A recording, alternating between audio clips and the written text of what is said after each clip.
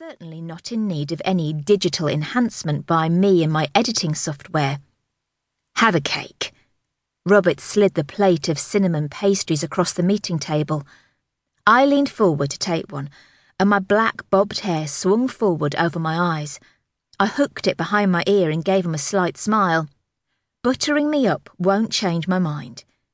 He massaged his forehead and sighed. We don't have a lot of choice, love. My expression reverted to glacial. He held his hands up immediately. Sorry, Rosie, sorry. Robert, I held his eye. There's always a choice. We can refuse to do it. What sort of a message are we sending out to young women who are looking to this charity for support?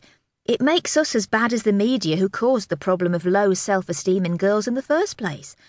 So no, I won't make her thinner. She's lovely as she is, and frankly her not being perfect makes a much more powerful statement. Next to me, Duncan swore under his breath, and I tried not to react. Of course Rosie'll do it. He reached for more coffee and raised a sleazy eyebrow at Robert. Women always say no. They never mean it. Not in my experience, anyway. Especially when the question is, do you find Duncan Wiggins utterly repulsive? No one could say no to that and mean it, I thought, taking a bite of my pastry. Remind me again, Duncan, I said, dabbing the crumbs from my mouth. When was the last time you went out with a woman who wasn't your mother? He opened his mouth, evidently couldn't remember, and resorted to giving me a withering look instead. And, for the record, I do mean it, I continued, addressing Robert, who I noticed was starting to perspire. Lucinda likes the picture as it is. I've got an email from her agent to prove it. Perpetuating the myth that women's bodies are open to manipulation is against my principles, and I'm not doing it. I popped the rest of the pastry in and mumbled, sorry. Business is tough at the moment, Rosie, Robert argued. You know how important this client is. Yes, I do, I said, folding my arms. They are important to young girls who are currently being bullied by their abusive boyfriends for allegedly being slags or being stupid or for having no thigh gap. For God's sake, Featherstone, will you clamber down from your moral high ground? Duncan groaned wearily with a well-timed look at my fitted skirt and high heels. I resisted the urge to adjust my hemline, which wasn't particularly short. I dressed for me, not for men. So he could go and do one.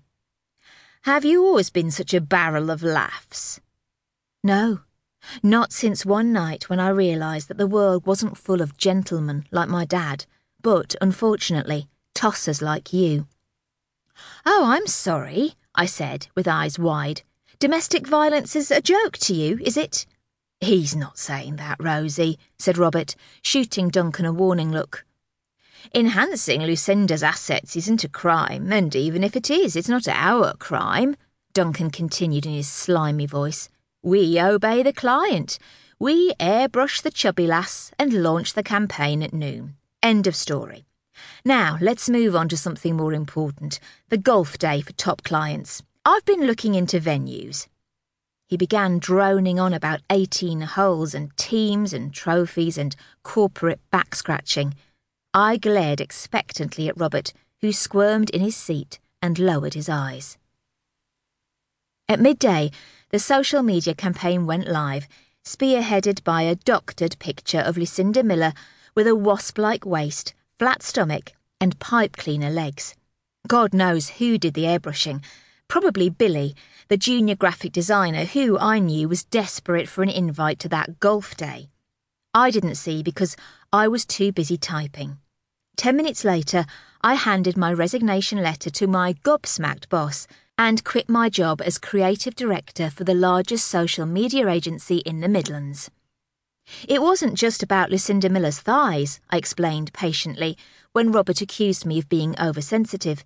It was the culture of everyday sexism that was so deeply ingrained in the company's ethos that the few women who were employed by Digital Horizons simply seemed to accept it, and the men didn't even notice it. Anyway, I for one wasn't going to accept it anymore. I left the keys to my company car with reception, walked out of the revolving